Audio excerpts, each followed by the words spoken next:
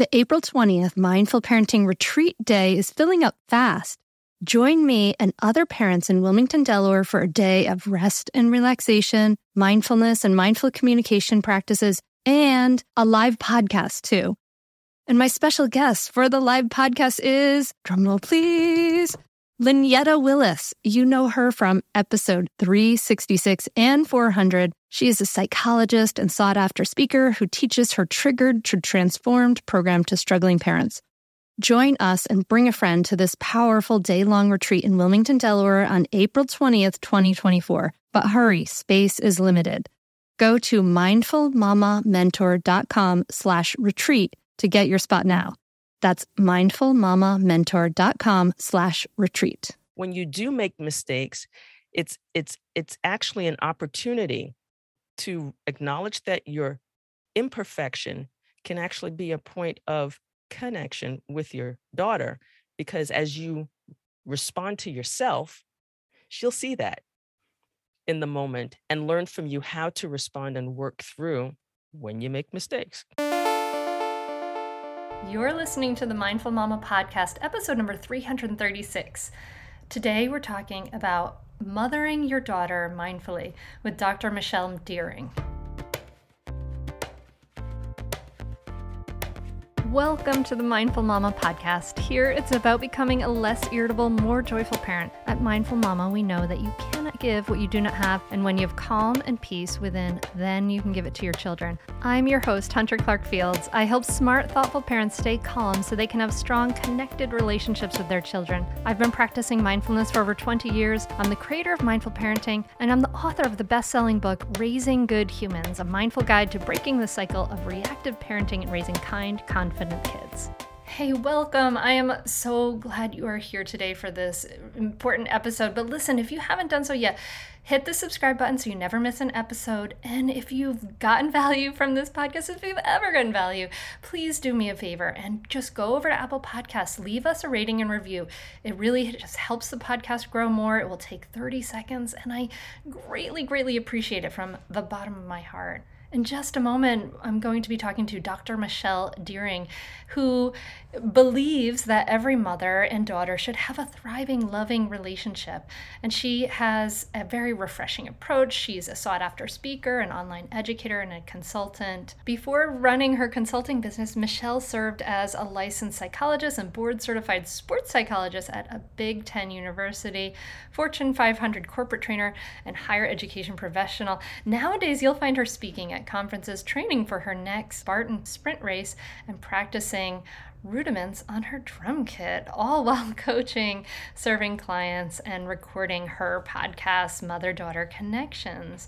And I'm so excited to talk to her. You can also hear me on her podcast, Mother-Daughter Connections. We talked to each other. We really had such a great time. And what we're going to talk about today is the mother-daughter relationship and how it really comes with its fair share of unique challenges. So if you are a mother and you have a daughter, this is for you. There's some complexity in this relationship, and we're going to talk about how we can best navigate the challenges while appreciating that unique bond that really comes with raising a daughter. So I can't wait for you to join me. Let's dive right in and talk to Dr. Michelle Deering. I would just wondered if you could start off this conversation by telling us, what are kind of some of the special challenges that mothers may have with daughters that could be different? What makes it different and special? Yeah, it's different and special. I like that you actually include those two words together.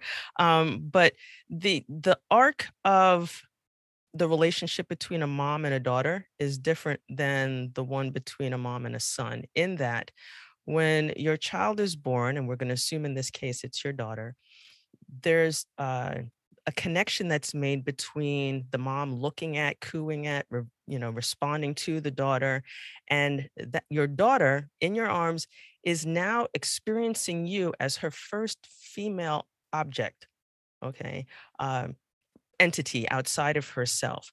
And what happens is, as your daughter develops and she goes into her toddler years, we won't cover that, goes into her tween years, that's where around that time, tween teen, is when developmentally a daughter is now having had 10, 11 years of experiencing you as her mom.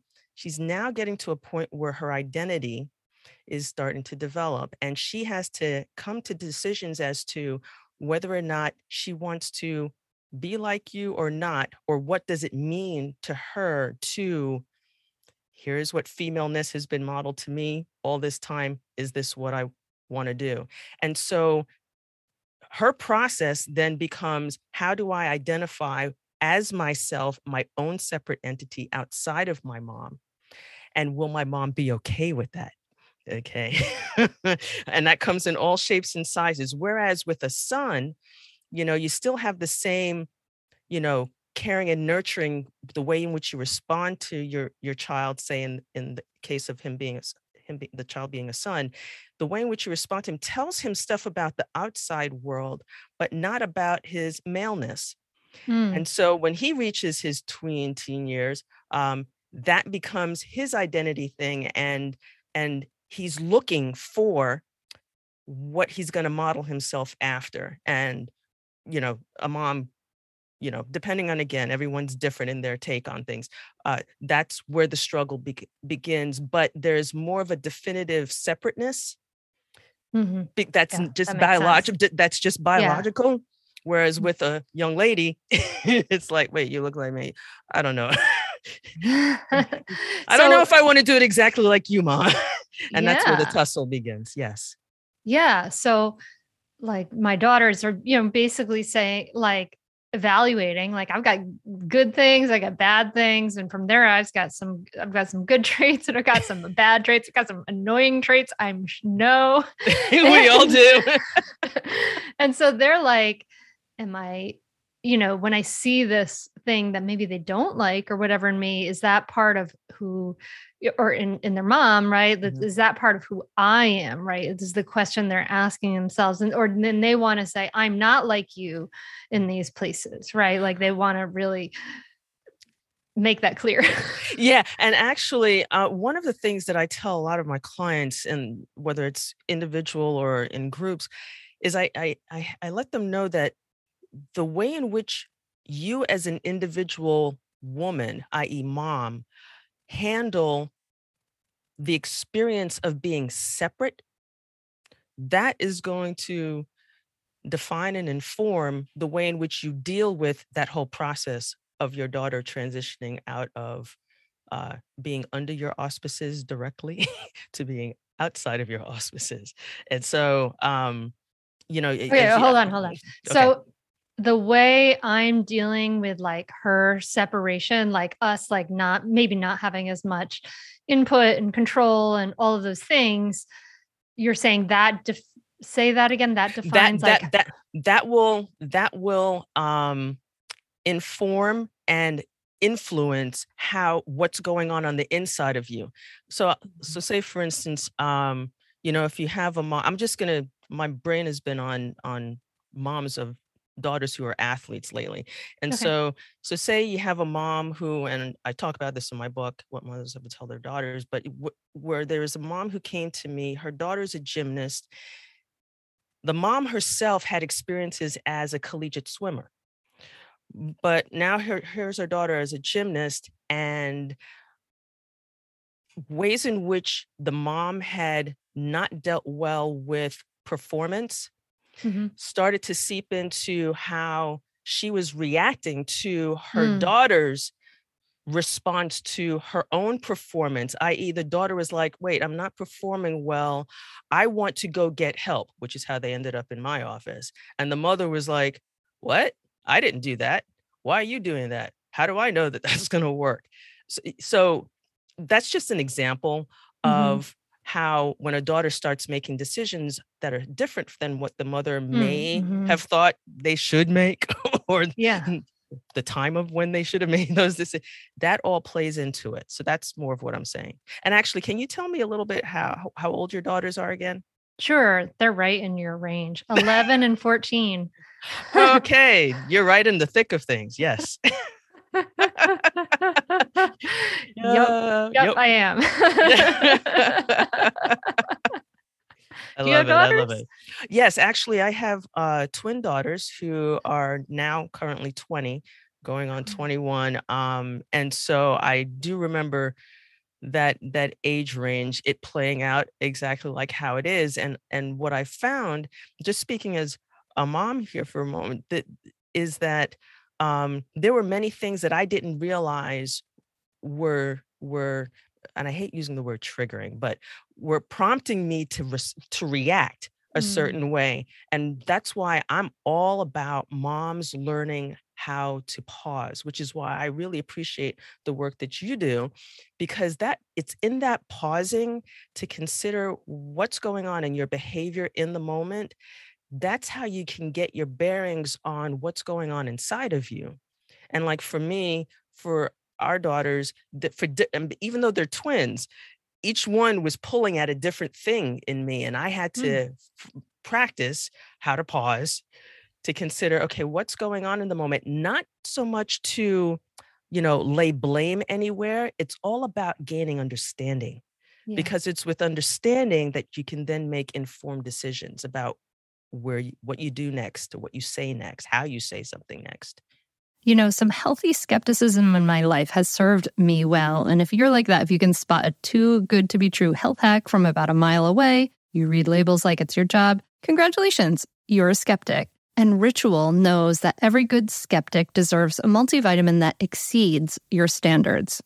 I take Ritual's Essentials for Women 18 Plus every single day, morning and at lunch. And I am feeling great. I love this vitamin. Ritual's Essentials for Women is USP verified, so you can trust what you're putting in your body. Only about 1% of supplement brands on the market have the USP verified mark, which shows the product contains the ingredients actually listed on the label. Plus, Ritual vitamins are vegan, non-GMO, project verified, gluten and major allergen-free, certified B Corp, and made traceable. They select lower carbon packaging, they prioritize sustainably sourced ingredients, and set ambitious climate goals. Plus, Ritual is a female-founded B Corp, which means they are responsible to the health of people and our planet. No more shady business. Ritual's Essential for Women 18 Plus is a multivitamin you can actually trust. Get 25% off your first month for a limited time at ritual.com/mindful. Start Ritual or add Essential for Women 18 Plus to your subscription today. That's ritual.com/mindful for 25% off.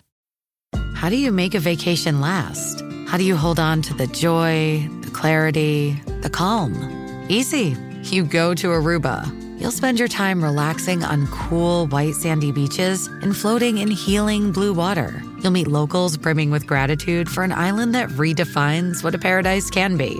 You won't just feel great, you'll feel relaxed, renewed, and ready for life. That's the Aruba effect. Plan your trip at Aruba.com. Yeah, absolutely. I mean, you can't be a help to anything if you don't really fully understand the issue. If you're just on that autopilot, that's amazing. Twin daughters, that's got to be a really intense experience. But at least it's great. Like you're remembering their birthday. No drama. Right, it's the same birthday. No birthday blanking for you. Well, it's interesting because I can see my daughters are so different. My relationships with them are so different. My 11-year-old daughter, she's more similar to my husband in a lot of ways, like in the way she thinks, actually in her body shape and sort of in a funny way. Her face looks like mine. Like she can open my Face ID on the phone, but she, she's just like really just logical, very leadership oriented, wants to get things done and cross things off her list. And my 11-year-old is very emotionally intuitive and really can see how things are affecting other people. She's very empathetic. And the youngest one also rides horses the way I did. And the oldest one thinks they're disgusting, smelly animals, all those kind of things. So, but we have a lot of places where we do overlap, but I can see that she's kind of moving into the stage. She's seeing that she and her dad share all these traits, and she relates to a lot of the things that he does well. I don't do so well. Like there's a lot of things I don't do so well. And, and she, and so I can feel that pushback from her. And yet she, and it's interesting. With my youngest daughter, we're kind of more naturally like in sync. We have like the same humor. Sometimes, at least this is all the way things are like kind of currently, Right. So it's interesting to kind of see these different patterns and dynamics playing out. Yeah, I think it's and just so that folks know, just because my daughters are twins, they're fraternal twins, even though they looked alike when they were younger, but now they don't. They are completely different.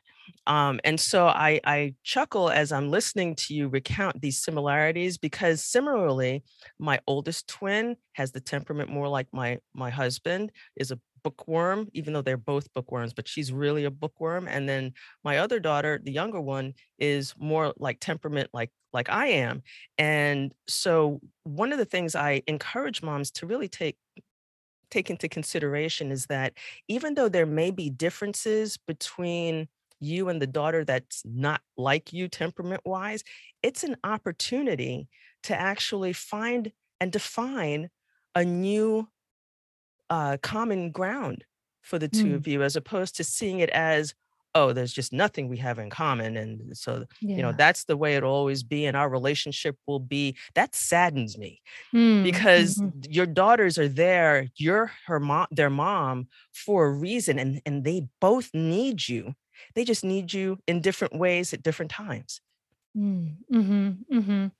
Yeah. I mean, I completely agree. Like a relationship with each member of my family, it's like, it's a relationship, right? Like any relationship, it needs, you need to go out on dates, you need to find that common ground, right? Exactly. Like you need to talk to each other and connect. And that's the glue.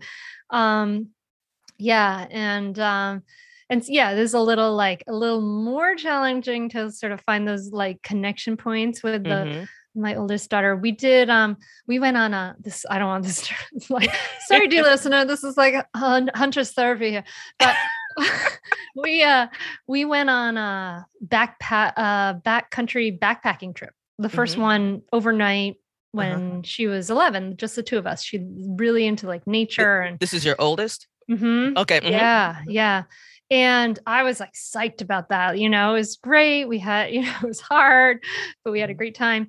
And then recently she's had like a medical thing come up where she hasn't been able to walk and it hasn't been able to hike, or she hasn't been able to walk easily. She's not like on crutches or anything, but anyway, and it's, she's, that was like our thing. And I was like, dang it. So it's like a little challenging, but I volunteer for different things. I'll volunteer. I was like the parent who was like, okay, you want to go on the Scouts ice hike? I'm in, I'll go on the ice hike. Like, let's do the ice hike. So, I think so when we think about the special challenges, those challenges are being like this differentiation, and there's this like real desire to differentiate, and that is normal and that makes sense. What are some of the ways that we can, meet these special challenges of this sort of tween and teen time, maybe skillfully and in a way that preserves that connection, and even what are some things we can do when they're younger? Like I'd love to know kind of both. Those are two questions I realized. But. I'll deal with the older one first. Okay. You said she's 14. This is the prime time and I hear the earnestness that you have to find activities with her, which are all well and good. But I encourage you to also consider that it's even more important to have 2 ears and 1 mouth, which is really doing double time on the listening.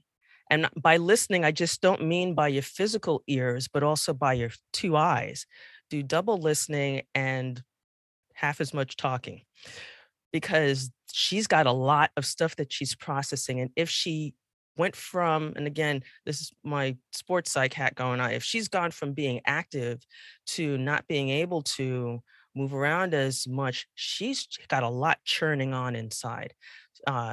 Between that loss and, all the stuff that she may not be able to participate in, this is a perfect time for y'all to be just you seeing her, acknowledging that she is in a different state, uh, uh, hearing her heart in terms of what emotions are going on inside of her about this change of state, and then communicating your understanding. And that just means something as simple as, I hear you, hon, because that can be tough. That kind of empathy, that will go a long way in laying a groundwork and foundation for should her situation change and she's able to now resume things, or if her situation doesn't change, or if it stays the same, as she goes through the next part of her high school career and experience. For the younger ones,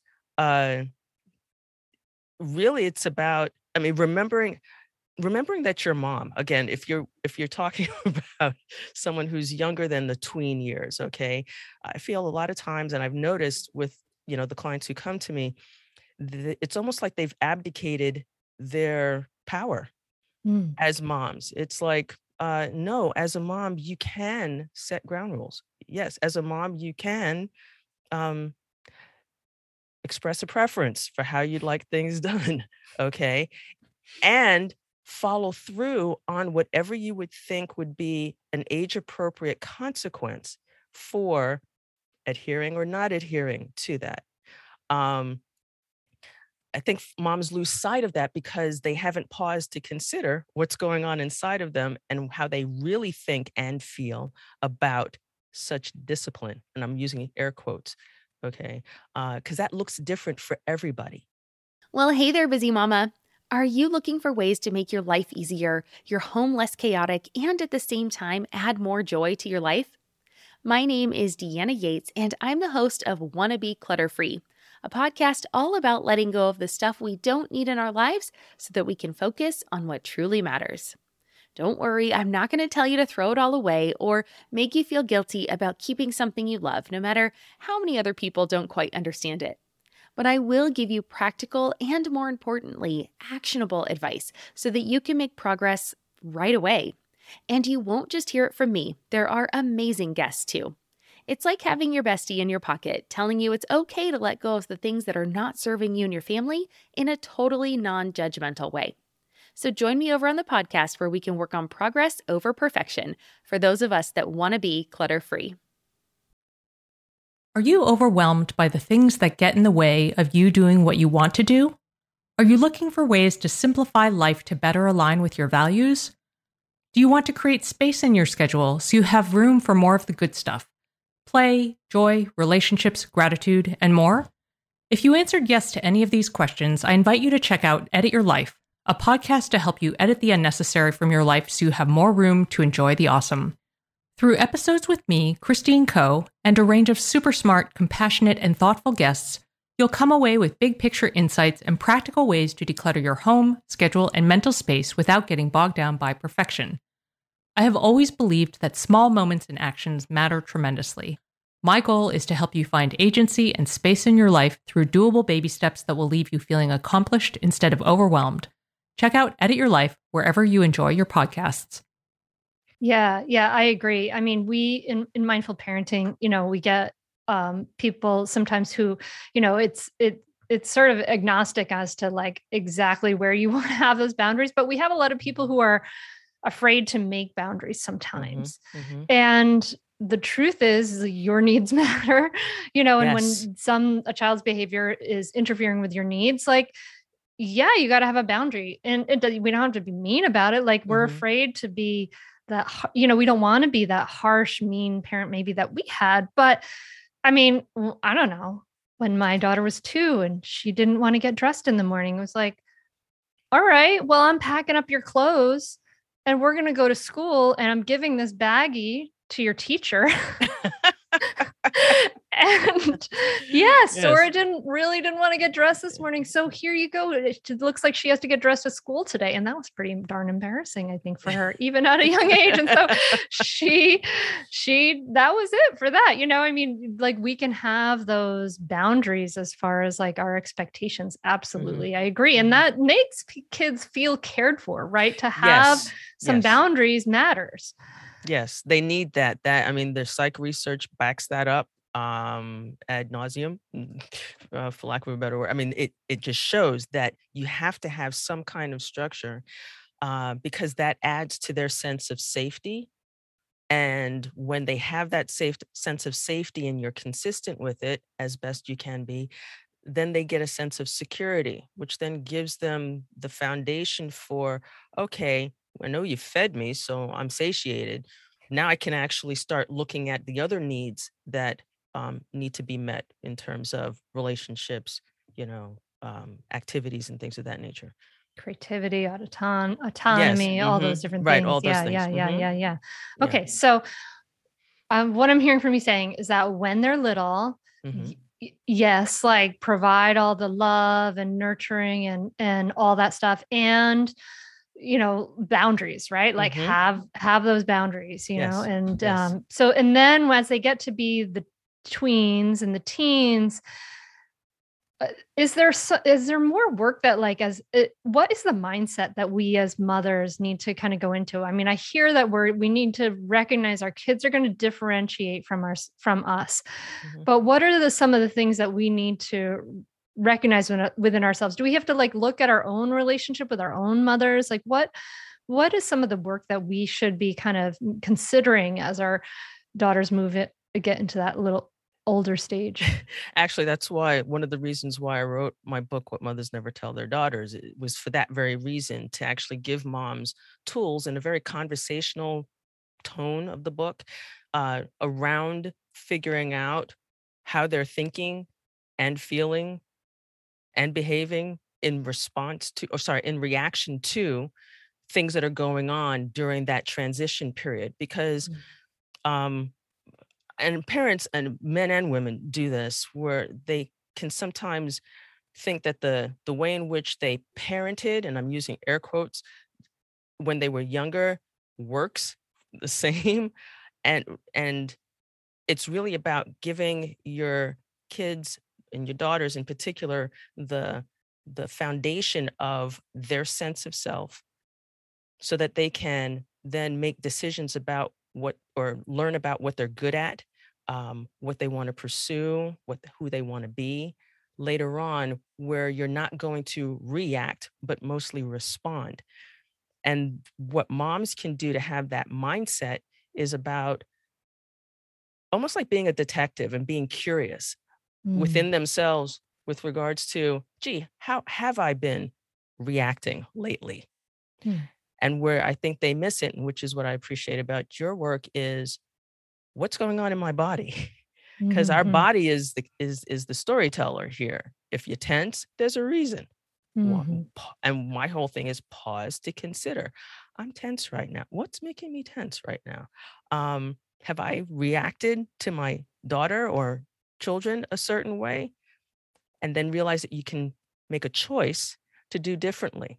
Not that you'll all of a sudden wake up with the light bulb and say, I'm doing this quote unquote perfectly and I'm never going to make mistakes. No, actually, when you do make mistakes, it's actually an opportunity to acknowledge that your imperfection can actually be a point of connection with your daughter, because as you respond to yourself, she'll see that in the moment and learn from you how to respond and work through when you make mistakes. If we continue to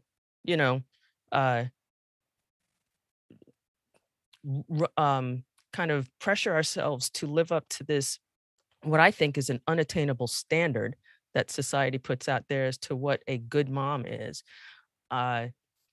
you're going to respond to mistakes a certain way, and that will just continue the generational cycle of all that stuff. I love what you said right there. your imperfection can be a point of connection Right. with your daughter. Yeah.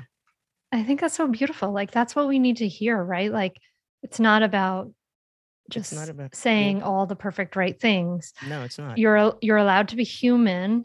Right. You're allowed to make mistakes. And then that is the truth. Like, sometimes that repair process does make you closer than if you didn't have any conflicts in the first place. Right. Exactly.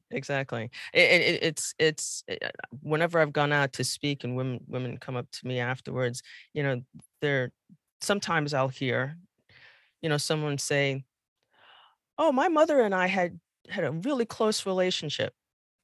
And, I'm like, "Hey, cool beans. Awesome. I'm really happy for you." But I found that if I listen long enough and they keep talking, inevitably they'll hit upon some part where they were at odds with their mom about something, however mild or whatever. It's all about, as you were alluding to, the repair. Well, has that been repaired, not just in your own heart and mind, but with your mom? Whether if she's living, great, there's an opportunity there. If she's not, that's okay. You can still have the conversation within yourself, because she's much alive in you in some way, shape, or form. Yeah. Yeah. I believe that as well. Right. Like, our parents are in us. They are within us. Right. Like, all our ancestors are within us in the same way our descendants are in some ways. It's so fascinating. Yeah. It's so interesting. You're making me think about my mom, and my mom listens to most of the podcast. Hi, Mom. And it's so interesting, because I can remember some instances, like, and I can tell one story about things, and I can remember some instances and tell another story about things. And I think that, do you think that story we tell, but my overall, it's funny because sometimes, so I teach how to do a loving kindness meditation. And in a loving kindness meditation, you often start, or your next, you actively send love to somebody who's easy to love. And that's usually my mom these days. Like, she's just easy to love. And it's interesting, because I think if I had, depending on the stories you focus on and the way you tell those stories to yourself, it really frames your relationship. Do you see that? Obviously you must in your psychology training. Like, do you invite people to consider alternate framing for their stories? Or what about the sort of like our own relationships with our own mothers? And well, I don't advocate denial. No, denial is not good. Denial, not good. But for instance, actually, this is a good example. Really great book. I'm going to recommend it to you. Strange Situation, okay. Bethany Saltman. Okay. She came on the podcast recently. And I think that both conversations we released the same month, but she had a whole story about her mom, about her attachment to her that she had told because of certain things. And then when she discovered that she was securely attached to her mom, she started to remember all these other things and reframe a story of like, oh, I was reaching out for her. I needed her, rather than I was in a bed. It was interesting to kind of see these are different sides of the same story. That's kind of what I'm talking about, not denial. Oh, no. No, actually, that happens in, say, the clinical work that I do, as a mother-daughter relationship personal trainer, in the mother-daughter work that I do, I'm all about giving moms tools and strategies to get in tune with what's really going on in their thought about whatever their story is, and to get to a place of accepting it open-handedly, so that they can gain an understanding, not just about themselves in the moment, but also about where their mom is or was coming from in the moment, or in whatever story. And so less judge. You're what you're advocating here is like less judgment and more curiosity about both themselves and their mothers. Right. I contend that we judge because we're insecure. And so, I'm not about judging. I'm all about folks gaining an understanding. I mean, there's this Jewish proverb that talks about, if you have a house, wisdom builds it, but understanding is what furnishes it. And the furnishings in the home that you're creating, I mean, you ever walk into a, house that has no furniture, it's kind of stark and cold. But when you get furniture in there, then there are cozy places. Then there are places that, bring up good memories. There are places that may not bring up good memories, but that you can at least objectively look at them open-handedly to say, okay, well, what was going on? How do I really feel? And I find that women and guys do it differently, but women have a hard time sometimes admitting how they really feel because of all the pressures that are put on them and then all the busyness, we as moms, especially moms, but just women in general have to deal with both, personally and professionally. So we're balancing all of that. So it's really hard for moms to pause, which is why that's my big thing. You need to pause to consider your behavior. You and I are very much aligned. Of course. I know. That's why I'm excited to be here. Yes. Michelle, this is so fascinating. And you're really advocating like a mindful relationship, right? Like, really being not reactive, really trying to step back and see the big picture and understand and be curious. I love that. I love that so much. What made you want to work with mothers and daughters? Like, what was the driving force behind this? Wow. It wasn't something that when I went into my doctoral program that I was looking to do. Actually, I studied more the transitions of teenagers from high school to college. That was what my dissertation was on, because that was on my heart from a corporate Fortune 500 company that I worked for. It was an experience I had there with a young lad who I was like, whoa, I really want to be able to do something to help them transition to college. But after I, was working in a Division I university counseling center, my family moved from New Jersey to North Carolina. And being an athlete myself, I was running Spartan races with my husband, and we moved into our house. Spartan races. Yes. Oh my God, our sound editor he works on Spartan races. Oh, okay. Yes. So Shout out Sam. That's awesome. So there I am in the new house and had a fluke accident, and 2 hip surgeries later, found myself as a mom of twin daughters in high school. Really, that was one of my big pauses. Okay. Where it was sort of like, how am I looking at myself as a mom if I can't move around, if I can't be in step with my daughters and so receive help? Okay. Because I'm not Superwoman. What? And so as I was convalescing, the thought occurred to me, well, what's really on my heart? And the reason why that thought occurred to me was because in the cul-de-sac where we were living, we had a lot of younger moms who had daughters and sons, but I was noticing that they were interacting with their daughters differently. And this was just like as a, civilian, just living out there. Yeah. And they would talk to me all the time. And I kept thinking, man, they're asking me the same questions all the time. They don't notice that how they're interacting with their daughters differently.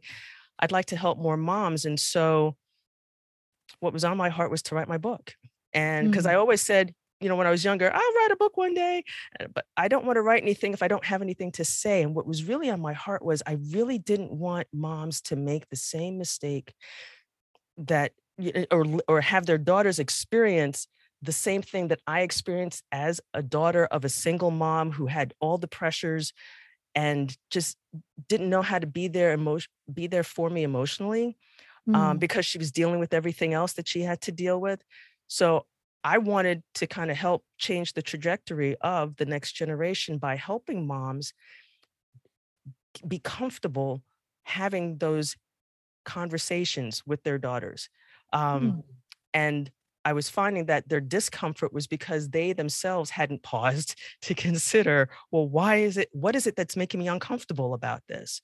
And so the book is really sort of like a conversation with, if you were to go with me to Starbucks and we're just having a conversation. That's how the book is written, where I'm telling you stories about my life as a daughter of a single mom, then my life as the mom of twin daughters. And then at the end of each chapter, I put on my psych hat and start asking, well, what did you notice?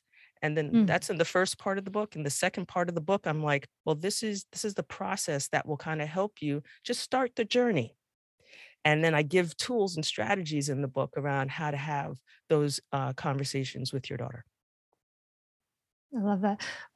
What did you want from your mom that she wasn't able to give you? I wanted her to see me. I always felt like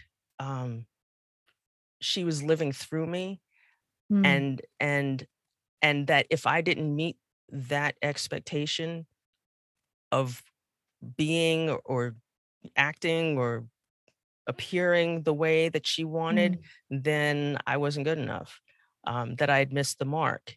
And so the way I dealt with that again, I loved my mom, and our relationship, even though it wasn't close when I was growing up, when I actually got engaged to get married, and we started the whole repair process. And so, I can say that, we ended up having a better relationship. But one of the ways in which I dealt with her criticisms, she was very critical. It was a Jamaican household, King's English, everything prim and proper, you're seen and not heard kind of stuff. And when we do call you, you need to perform kind of stuff. So the way in which I dealt with that was to just throw myself into my academics, because that was something I was good at.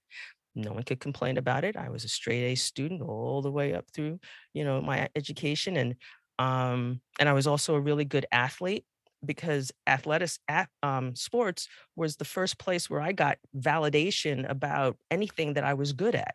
And so, I hung out with the dudes, we played football and basketball and baseball. And I ended up being a varsity athlete in softball and then a walk-on in college at Brown.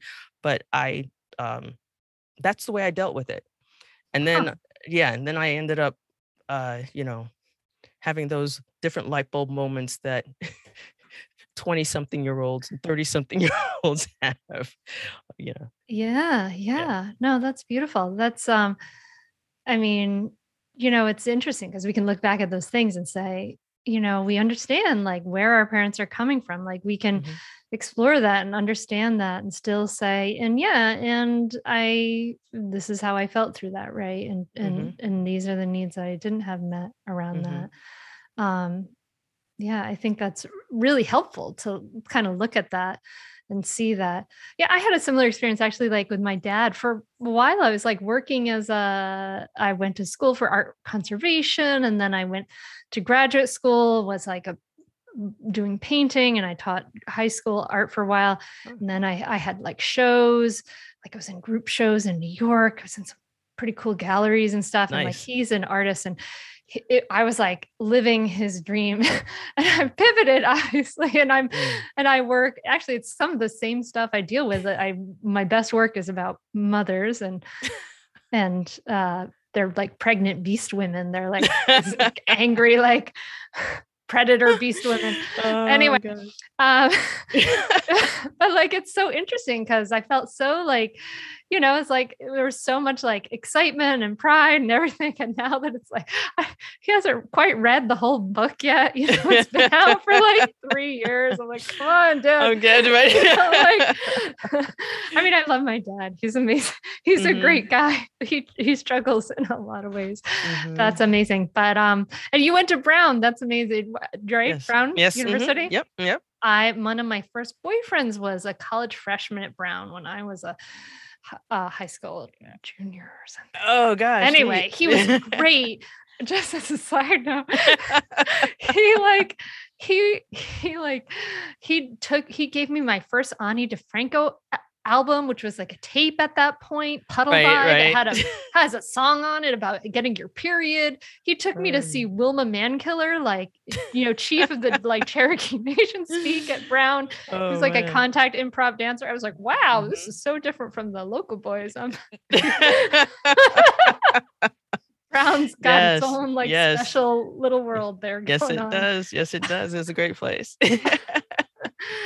Oh my gosh. Okay, so one thing I wanted to though pick up on, which I imagine the listener might be like being like, but what happened there? When you were in that cul-de-sac Mhm. for the parents of the young kids, what were the mistakes you were seeing? Like you were seeing this like kind of lack of reflection, right? This lack of self-awareness. Mhm. That's clear. Like that's definitely the Mhm. underlying key there. But what Mhm. was happening in the kind of surface conversations that you're seeing? Yeah, it was the way in which they spoke about their daughters, as opposed to the way they spoke about their sons. With their sons, okay, they'd go rumble tussle or maybe do something they weren't supposed to do, and it'd be like, oh, he's he's just being a boy. Whereas with their daughters, it was more like, yeah, she's just a little prissy. Da, da, da, da, da. Just like it was More almost judgment, like, you're saying? yeah, more judgmental, not as gracious towards their daughters. And the thing that would pain my heart was what they weren't picking up on is they would be, say, the moms would just be around each other, right? And the daughters are off, whatever, and they would talk about their daughters that way, but they wouldn't see how it would um influence their interactions with their daughters when the daughters would come running back up to where they were. That's the part where it's sort of like, you don't see how the comment you just made there, actually, she didn't hear the comment, but the way in which you're interacting with her now is reflecting that comment that she wasn't even aware of, that you said. And again, it's not like the mothers were out there purposing to do this. This is just what they were doing. Okay. And again, I'm not pointing fingers or laying blame. It was them not understanding what was going on, because then they'd come to me knowing what I did for a living back then when I was doing therapy mostly.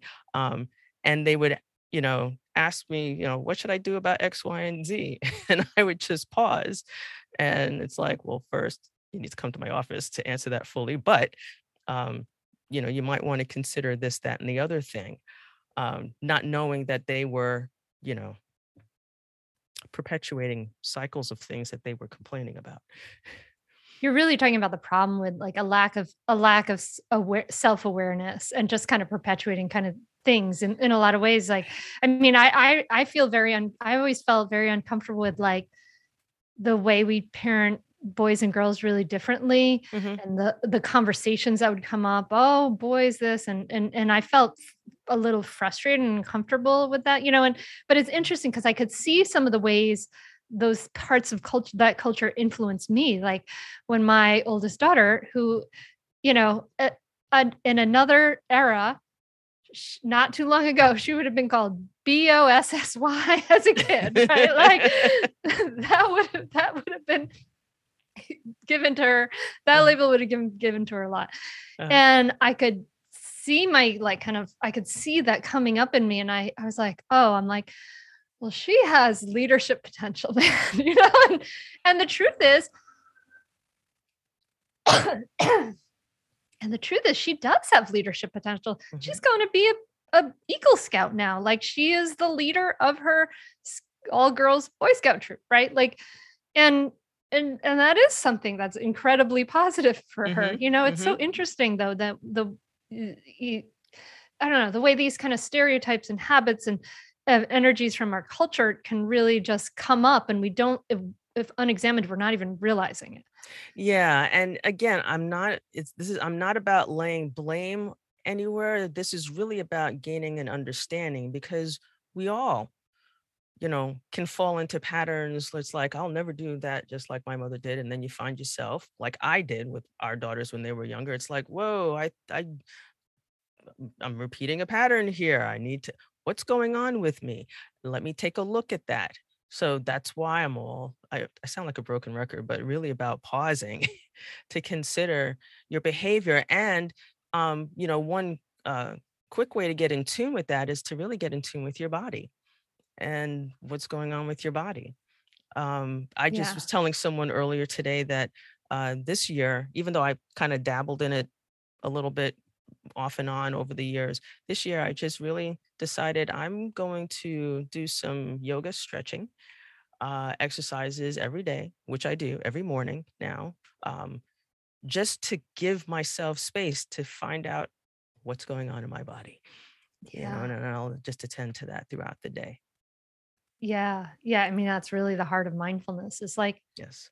being in the animate body. There's an incredible book called The Heart of Meaning. Oh, dang it. He's going to be on the podcast soon. So I'm like messing up his book name. That I'm so excited about. But he talks about this idea of the conscious mind and the animate body. And I love that, the description of like the animate body. And that really is what mindfulness is about. It's like being in our, practicing to be in our animate body. And yoga is so good. So good for that. So good for that. Yes. Michelle, this is wonderful. I could talk to you forever. I'm going to come down to North Carolina to your cul-de-sac. We're going to sit outside and have some sweet tea they have down here. Yes, that's some sweet tea and an acquired taste. Chit chat for another couple more hours. Yeah, but I'll definitely have you on my podcast too. I'm looking forward to that conversation. So we can continue. Yes. All right. So this is part 1, dear listener. You'll have to go to Michelle's podcast, Mother-Daughter Connections, to hear part 2. Michelle, thank you so much. I really appreciate this conversation. I appreciate your time and all of those things, and your curiosity and your interest that drove you to do this wonderful work. Where people can obviously go listen to Mother-Daughter Connections, anywhere podcasts are found. Where else can they find out more about you? They can connect with me in my Facebook group, which is at Mother-Daughter Connections, the letter F and the letter B, Mother-Daughter Connections FB. Answer the 4 questions and you get in the group and I'm there. And in terms of, if they want to learn more about me, my website is www.curativeconnections, which is curative, CURATIVE connections.com. And you can learn all about me there. All right. Awesome. Curative, not the COVID testing site. No. Curative Connections. No. Right. You got it. That's funny. For all of us who are so familiar now with that. That's so funny. Thank you so much, Michelle. I really appreciate it. You're welcome. I can't wait to come and talk to you more. Thank you so much for listening to this episode. I hope you got a lot out of it. I certainly did, as the mother of 2 daughters, and I think that we can appreciate this incredible relationship. So listen, if you got anything out of this episode, please do this. Just take a screenshot of you listening to it, share it on your Instagram stories, tag me at Mindful Mama Mentor, and I want to hear your takeaways. It really means so much to me to get your takeaways, and it really matters to the podcast too, to getting the word out. We can make these relationships better. We can be part of this transformation. All these little things really matter. Getting good information out into the world. I know it's a noisy world, right? There's so much bad information. There's wrong information, all of this stuff. So I appreciate any help you can give to get out the information that's healing and helping us move in the right direction. So thank you so much. Yeah, take that screenshot and tag me at Mindful Mama Mentor. And I'm wishing you a great week. And yeah, thank you so much for listening. Thank you for being here. You're here all the way to the end. Rock on for you. High five. So cool. And I'm so glad you're here. And I can't wait to talk to you again next week. I have another awesome guest. I have some on-air coaching calls coming up and all kinds of cool things. So I can't wait to see you again here on the Mindful Mama podcast. Thank you. And I'm wishing you a beautiful week. I'm wishing you peace and ease and joy with your family. Take care, my friend. Namaste. I'd say definitely do it. It's really helpful. It will change your relationship with your kids for the better. It will help you communicate better. and just, I'd say, communicate better as a person, as a wife, as a spouse. It's been really a positive influence in our lives. So definitely do it. I'd say definitely do it. It's so worth it. The money really is inconsequential when you get so much benefit from being a better parent to your children and feeling like you're connecting more with them and not feeling like you're yelling all the time or you're like, why isn't things working? I would say definitely do it. It's so worth it. It'll change you.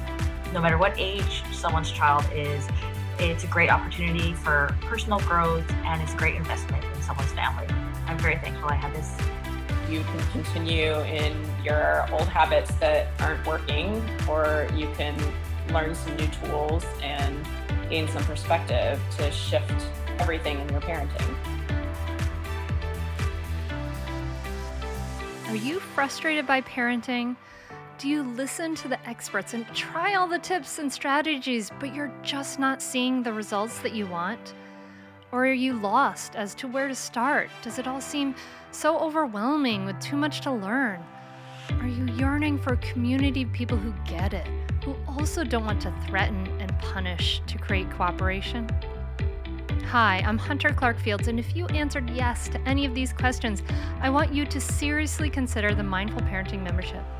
You will be joining hundreds of members who have discovered the path of mindful parenting and now have confidence and clarity in their parenting. This isn't just another parenting class. This is an opportunity to really discover your unique, lasting relationship, not only with your children, but with yourself. It will translate into lasting, connected relationships, not only with your children, but your partner too. Let me change your life. Go to mindfulparentingcourse.com to add your name to the waitlist, so you will be the first to be notified when I open the membership for enrollment. I look forward to seeing you on the inside. mindfulparentingcourse.com.